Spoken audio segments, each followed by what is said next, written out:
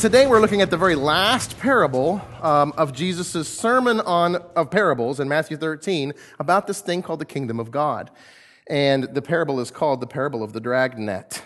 I just want to read that parable with you, and then we'll dive into it. And the parable reads like this, short, only 3 or 4 verses. Again, the kingdom of heaven is like a net that was thrown into the sea and gathered fish of every kind. When it was full, men drew it ashore and sat down and sorted the good into containers, but threw away the bad. So it will be at the end of the age. The angels will come and separate the evil from the righteous and throw them into the fiery furnace.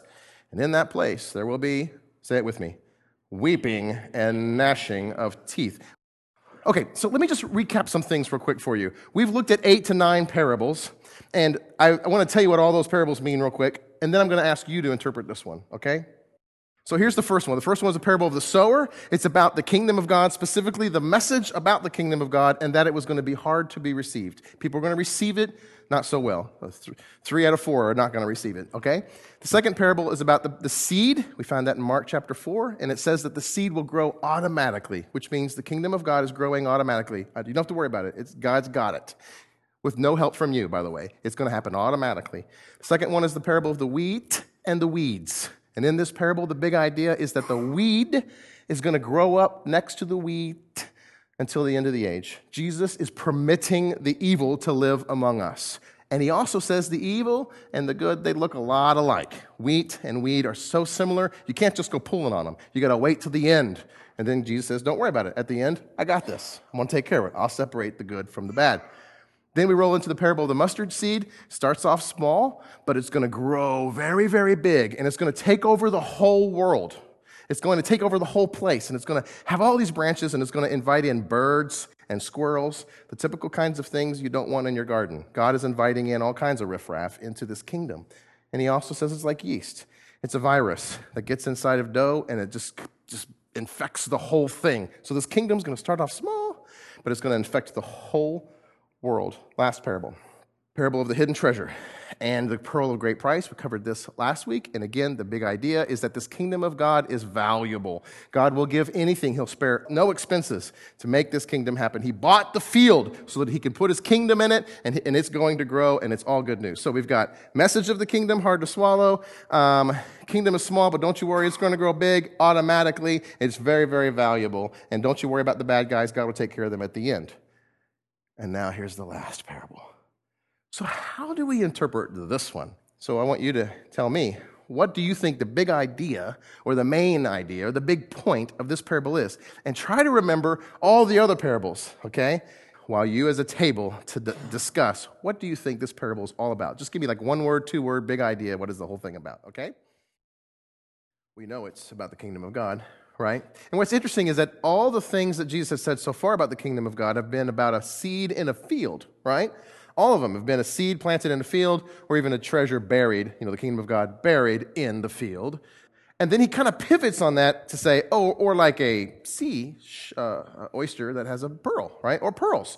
So now we've shifted from the field. Maybe he pivoted there to the ocean. I don't know what was on Jesus' mind, but he switched from the hidden treasure in the field to a pearl in an ocean. And then from there he says, you know what? Or better yet, it's like a net, pulling in all kinds of animals and fish out of the sea. Hey, if you want to talk about the sea, let's just go ahead and go all the way and talk about all the variety of animals in the sea. That's where I think Jesus is going with this. I think the big idea is that the kingdom of God is going to be filled with diversity and variety. All kinds is the key word, I think, in the text. It will be filled with all kinds. And if you think about the ocean, I can't think of a single illustration better than the ocean when it comes to diversity. You agree with me on that?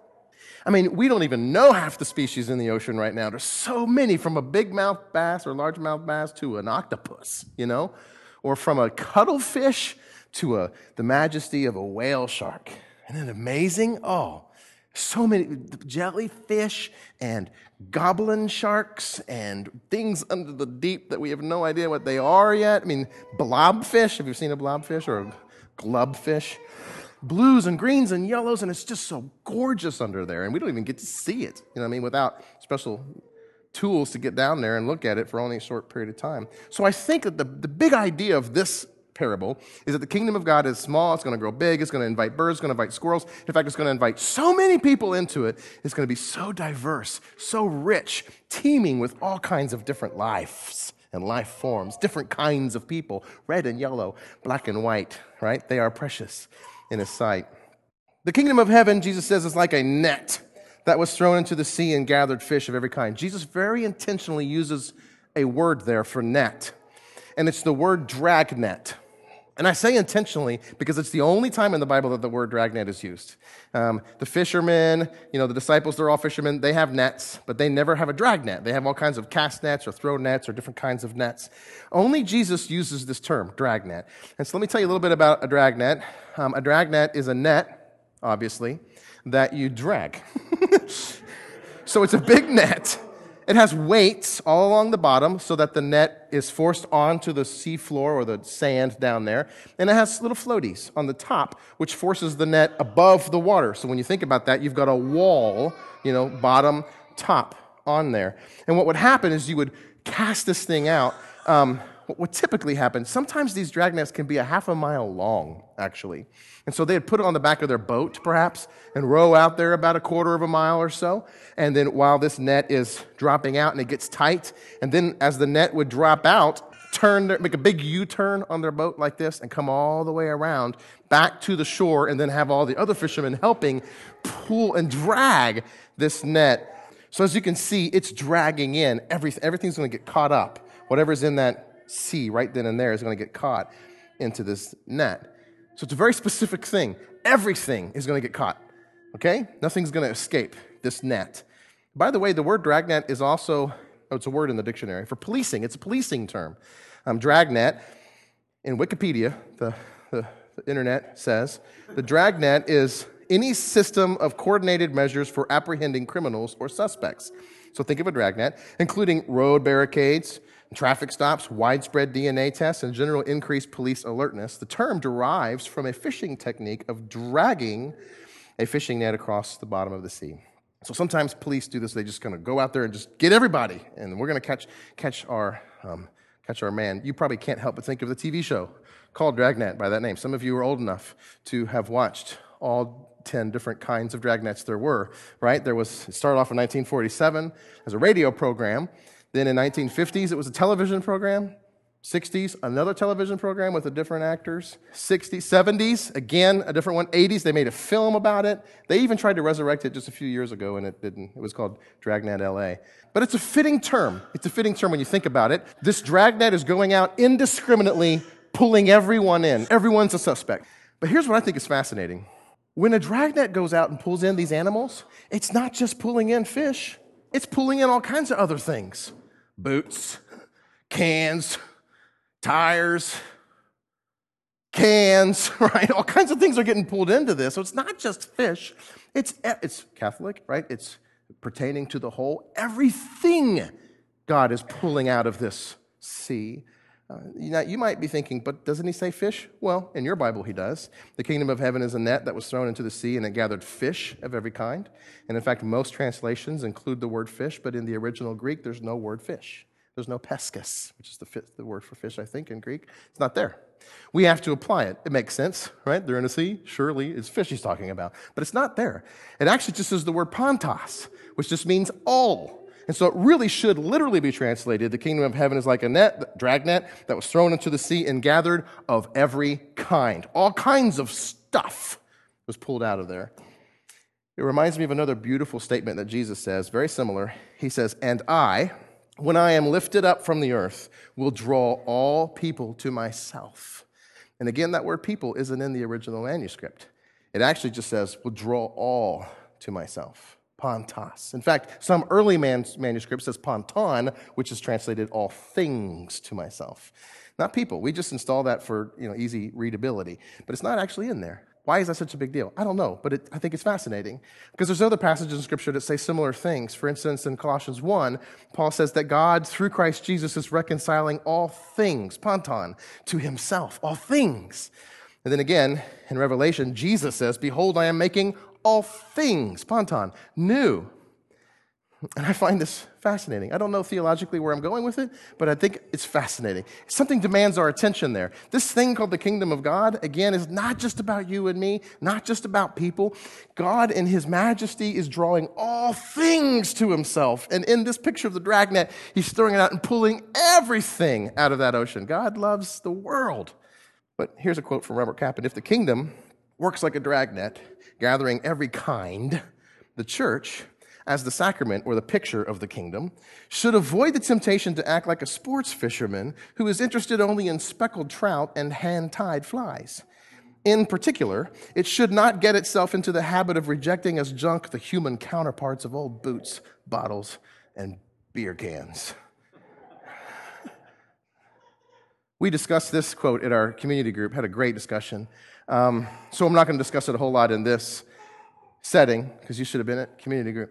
But it's about the church. Raise your hand if you'd agree with me. We tend to focus on a narrow group of people.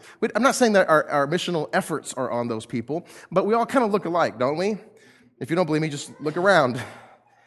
I think it would be good for the church to step back a little bit and consider what Capon says here. We kind of treat the church as this place for speckled trout only, and we reject sinner types.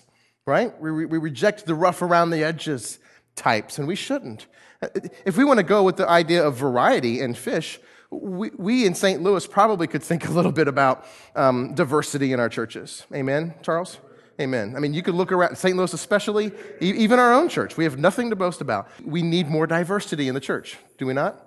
If the kingdom of God is about variety, then I would say the church today doesn't reflect that so well. We have a long way to go. But I don't want to spend so much time there because we spend a lot of time there in our MCs. What I want to say is this. I don't know about you, but I don't so much feel like a speckled trout. I mean, if the church and the kingdom receives the speckled trout, I kind of probably line myself more with the beer can. Or actually, if I was really honest, I would say I'm a bald tire in the ocean with a bunch of netting and fishing line and hooks all wrapped up in there, and then there's more than one beer can stuck inside. You know what I'm saying? That would probably be me. So here's what I'm trying to say. I'm so glad that Jesus is using this analogy of a dragnet, because if it wasn't for a dragnet, I don't think I'd be in. I don't think you'd be in.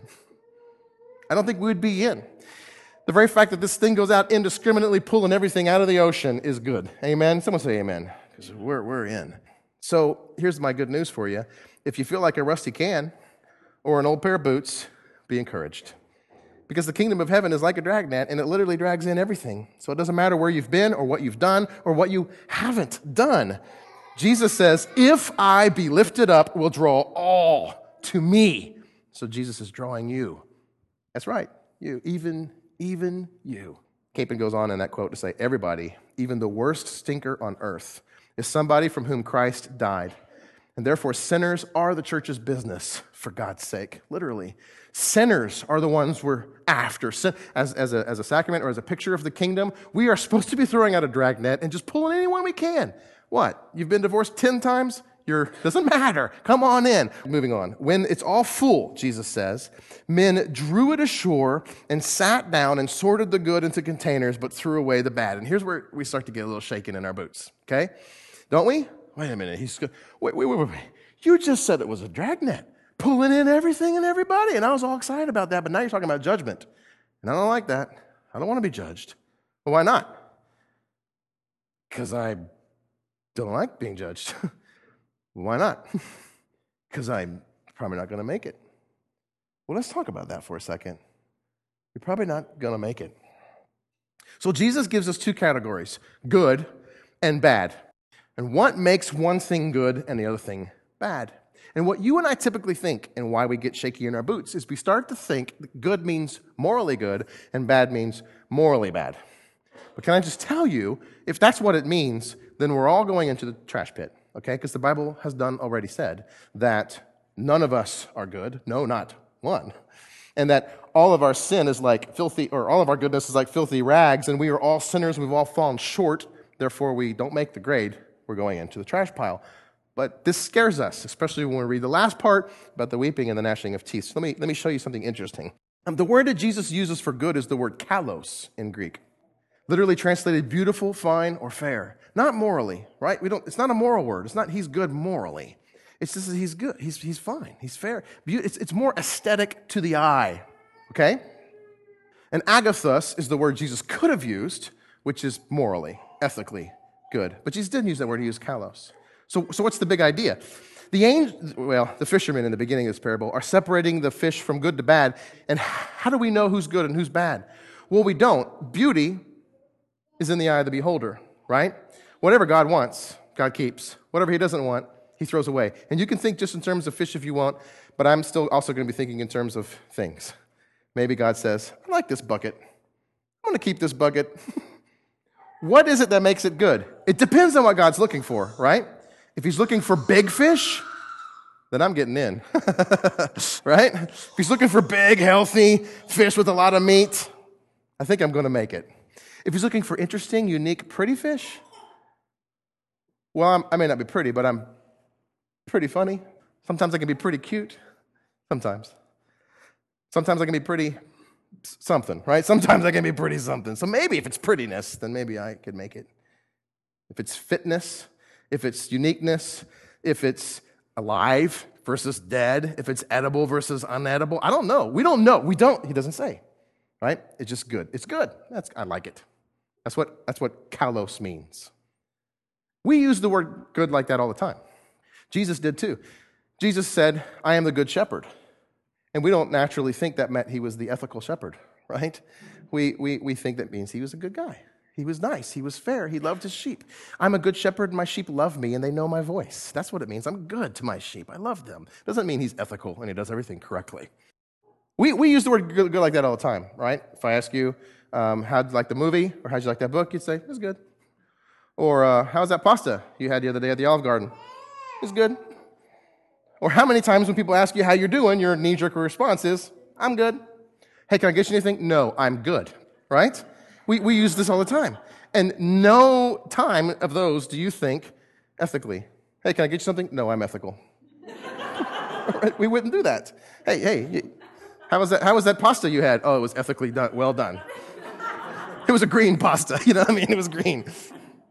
Notice I did the Italian green thing? I don't know. That happened naturally. I didn't even mean to. So that's the way we use the word good. It's good. It's good. Jesus does the same thing with the word bad, though. With the word bad, he uses the word in Greek, sapros, which means rotten, putrid, useless. Oh, that says something different than what I thought, doesn't it? He could have used the word kakos, which is the opposite of kalos, which would just mean not good, but bad. How's your pasta? It was bad. Right? Tasted gross. I didn't like it.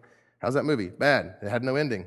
What's the word for ethically bad? It's the word paneros, which means, don't think of the bread company, poneros, which means evil or wicked. That's the evil and the wicked. So what am I trying to say? I'm trying to say that it's not about how good you are or how bad you are that makes you in the in bucket or in the out bucket. It's not. It's about whether or not God the Father or Christ the King or his angels, whatever you want to use in this parable, sees you as good enough, usable, fitting, or not good enough, unusable, unfitting. The fish are not separated by their moral history. Never do you see a conversation about whether or not they were pure fish or evil ones. You wouldn't think of fish that way, right? This was an evil fish. This was a morally good fish. They are simply separated by whether or not the fishermen found them good or rotten. So here's a quote from Capon. The criterion is not the innate goodness or badness of the fish themselves, but their acceptability to the fishermen. It is their utility or their beauty, in short. They're being found kala, or good, in the eyes of the beholder. That lands them in the save bucket, and it is the judgment of sapra, or evil, or rotten, rotten, ugly, icky, crummy, that gets them thrown away onto the beach. But note well, listen to this, that nobody goes to hell because he had a rotten track record in the world, any more than anyone goes to heaven because he had a good one. Okay, so let me be honest with you. If I know some of you, because most of you are pretty smart, most of you are really smart, you might be thinking this in your head. It sure seems like you're softening this thing. Raise your hand if you're thinking that. None of you? All right, be honest, yeah. Sure seems like you're softening it, Mike, because if you read the parable as a whole, it's not soft. It's not funny. It's hard. It's a hard one to swallow. So why you been there doing that, Michael? Well, okay, let me just be honest with you. Let me put my cards on the table. Let me first explain to you why the smart people would think that. Because let's go on to the rest of the verse. So it will be at the end of the age, Jesus says. The angels will come out and separate the evil. Wait, that's not kakos or sapros. That's paneros, right? From the righteous. Oh, that's not kalos. That's, okay, now we're using morality words, right? And throw them into the fiery furnace in the place where there will be weeping and gnashing of teeth. Sounds like you've been softening this text, Mike. Okay, I'm going to be honest with you. I have. For two reasons. One, because that's what the text does say. The first half of it is softer. Kalos and sapros, not wicked and evil. And the second part is a little harder, much harder. But the other reason why I do it, and the more important reason why, is because I have to. I have to over-soften it because you and I are too addicted to the harder version of it. Does that make sense? No, it doesn't. So let me explain. It's far too easy for us to read this parable, and parables like this one, and conclude in the way we always conclude, which is, you better watch out. You better be nice. Because he's making a list, and he's checking it twice, and he's going to find out who's naughty or nice, right? It's far too easy for us to read this parable and think, you better try harder, do better, be gooder. Come on, you're not good enough. So let me be honest about what Jesus says in this parable. He changes the words, and he doesn't say just good and bad, but now he says wicked, evil, paneros, and righteous, the diakonos, that's us, we're the righteous ones. So it does very much sound like judgment, doesn't it? There is a judgment. In the end, in the last day when the kingdom comes, Jesus over and over again tells us there is a judgment, whether you want there to be or not. And he is going to judge, and he's going to separate the wheat from the weeds and the righteous from the wicked. But notice that there's no discussion as to how the fish swam when they were still alive on the earth or in the water. Were they good swimmers or bad swimmers? No debate over whether or not they were naughty or nice. No list that the angels were checking once or twice. No, it's actually the very simple process of separation. The one is good, this one is yuck, this one is wheat, this one is weeds. These ones are righteous ones, and these ones are wicked ones. It's very simple, very easy, very clear. It's not, let's look at their history, let's check their cookies. You know what I mean? It's good or bad, righteous or evil. The righteous ones are these, and it's obvious. It only takes one look. So let me ask you this question then. What makes a good fish righteous and a bad fish wicked? The answer to that question is, Chris gave it earlier, it's Jesus. It's the righteousness of Christ.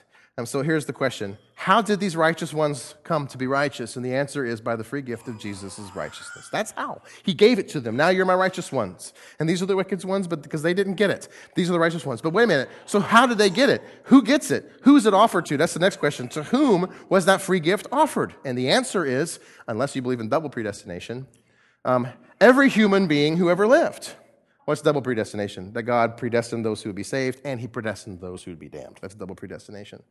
Unless you believe in that, then you have to believe that Jesus, God, is offering this gift of freedom to everyone, every stinking person on the whole earth. Which I do believe that. Because if we don't believe that, then we have to naturally say that God's or Christ's death on the cross wasn't big enough or good enough for the whole world. I think it was. Next question. Do you actually mean that there's nobody at the last judgment who hasn't been given the righteousness of Christ? And his answer is yes. That's exactly what I mean. It's holistic. Every stinking fish in the sea, every bucket and boot is being dragged out of death. Everyone is being resurrected from the dead, and they're all being given God's righteousness. Sounds like universalism? Maybe, but not yet. Let me finish. There is a judgment. I'm not Rob Bell. That's exactly what I mean. So here's the next question you might ask. Well, then how come there are those who are judged wicked or paneros? And the answer, I like this answer a lot. The answer is this. Because even though they got his righteousness, it's theirs. They have it. They're decided they don't like it. They can't stand the thought of not being accepted on their very own personal merit. I like this answer a lot, and I believe it. Everyone's being pulled in. Jesus has given them all his righteousness. But then there are some like, no, look at me. I'm good enough. I'm smart enough. And gosh darn it, you should like me. And God's saying, no, you're missing the point. I'm giving it to you. Just receive it. And those who don't receive it are the ones who are going to hell. So where do you get that idea from? Why do you think that? Well, I get the idea from another parable Jesus tells in the end of his ministry in Matthew chapter 22. We're going to cover it after Christmas, but let me just paraphrase it now for you. Of the wedding banquet of the son. Do you remember it? Jesus says there once was a king, he had a son, he's throwing a wedding banquet for him. So he invited these people in. I went to one guy, said, come in. He says, no, I'm busy. I just bought a field, I need to go check on it. I just got married, we need to go have a party. So then Jesus says, what, are you kidding me? I invited these people in and they're not coming? Okay, go out and get anyone you can. Go therefore to the main roads and invite to the wedding feast as many as you can find. As many, hear that? As many as you can find. All. And these servants went out into the roads and gathered all whom they found, both bad and good. Inside this wedding feast, wedding party, is both good and bad. And then here's where the parable really starts to just mess you up. The king comes into the party and came in to look into the guests. Yay, we got some guests that we pulled in. We dragged them in. They weren't worthy. We dragged them in. They're now here. That's the good news. That's the dragnet of the gospel. They're here. But then he looks around and he saw a man who had no wedding garment. And so he said to that man, friend, notice the friendliness in that word friend, how did you get in here without a wedding garment? And the man was speechless. And the very next verse says, so the king said, bind him by hand and feet and throw him into the place where there's weeping and gnashing of teeth. Wait a minute, he's in the party, he's in the wedding feast, the place the virgins wanted to get into, and here he is. But he's not got the right clothes on, so he gets kicked out. What is this all about? It's about this. It's actually beautiful, ties in beautifully to this parable. The garment is Christ's righteousness. We put on Christ as his righteousness. And no one can be in the party who isn't dressed in the righteousness of Christ.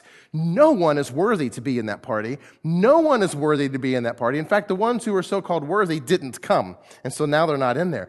Only the ones who were there are the ones who got dragged there. Dragged by this net. We dragged you into our party, and the only reason why you're here is because I dragged you here. So the only thing that makes you acceptable is the fact that I made you acceptable by dragging you here and giving you my righteousness. But somehow, and I don't know how, this is Jesus' parable, not mine. Somehow, some guy got in there without wearing Jesus' righteousness.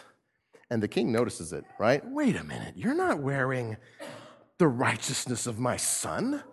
How did you get in here? And I don't know what he was thinking. He's probably thinking, finally, someone notices who I am, right? Finally, someone's inviting me to the party because I am the party, right? I don't know what he was thinking, but he must have been thinking he got in there on his own merit. When he asks, how come you're not wearing the righteousness of Christ? He has nothing to say, and so he's thrown into the weeping and gnashing of teeth. So the beautiful picture of this, I believe, is that we are made righteous by Christ's righteousness. And you and I know this to be true. There's nothing inside of us at all that makes us good or righteous. Listen to some other passages in Scripture that say similar things. Galatians 3 says, for as many of you who are baptized in Christ, that's going into the water and coming up with him, have you put on Christ. So again, these angels are looking at this net full of fish and saying, looks like Jesus, right? We're keeping it. Doesn't so much look like Jesus. We're not keeping it. Isaiah 61 says this, I delight greatly in the Lord. My soul rejoices in my God, for he has clothed me with garments of salvation and arrayed me in a robe of his righteousness. We just look like righteous, even though we're not. There are those, Revelation, which came out of great tribulation and have washed their robes and made them white in the blood of the Lamb. Just like the Passover, it is the blood that makes us righteous. Not whether or not you're a good swimmer, not whether or not you tried harder, not whether or not you did good. You are made righteous because of Christ's death on the cross and his blood. So how do I conclude this? Well, unfortunately, I got to conclude it in two ways. The first way is I got to do a little house business before we conclude and go to communion. As a pastor, I always have to say what I'm not saying so that I don't get in trouble or so that I don't confuse you, okay? So what am I not saying? I'm not saying that there is no hell. I'm saying that there is.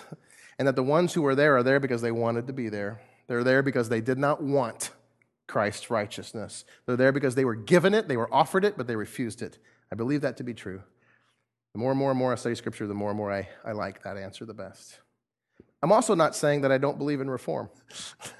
Because here's what always happens when you preach like this. Someone thinks, oh, you think that we're just saved by grace, and so you might as well go on and kill people. which I don't know why it always goes to killing people, but...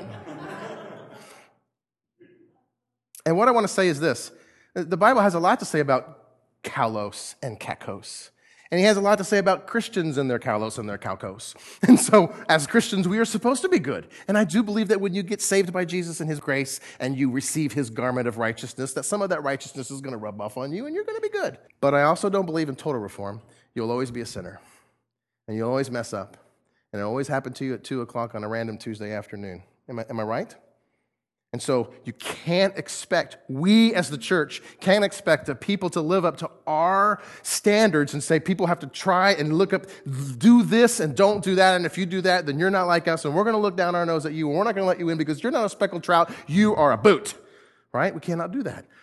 We are all sinners, but there is reform. I'm not saying there's not reform, but I'm saying the moment you begin to count on that reform as your reason for being in the party is the moment when he's going to say, you can't be in my party. Why? Because there's no one in this party who doesn't understand the free gift of grace that I've given them. Because that's why we're partying here. That's why we're here to worship. This is a party. Thank you, God, for your grace that you've given me. Thank you that you've bestowed it on me, that you've clothed me in righteousness, because I know I don't deserve it, and that's why I'm so thankful. I was looking up a Bible verse just on the way here while I was driving. I'm just kidding. It says this. Scripture has locked up everything under the control of sin so that what was promised, being given through faith in Jesus Christ, might be given to all those who believe. Interesting verse. Let me read it for you again. Scripture has locked up pantos, all things. Scripture has locked up all things under sin so that what was promised, being given by faith in Jesus Christ, might be given to all those who believe. I do believe in reform. I do believe you should try to be more like Christ. But in the end, we're all murderers. We've all murdered the Son of Glory. And that's why he has put everything under sin. Everything is under sin, even you. And even all you're trying hard to be good is all under sin, so that the only way you can break out of that being locked under sin is through faith, faith alone, in the righteousness of Christ. Would you pray with me? Father in heaven, I thank you. Thank you. We can never thank you enough. We are here this evening to worship, to sing, to study your word, to break bread, to drink of the cup, to fellowship with this body of Christ is a way of saying thank you. That's what worship is. It's being thankful. It's paying worth to you for what you've done for us. It's paying worth to you for what you've done for this whole world. And so I pray, Lord, that as we break of this bread and drink of this cup and sing these songs of praise to you, that you would be pleased with our worship.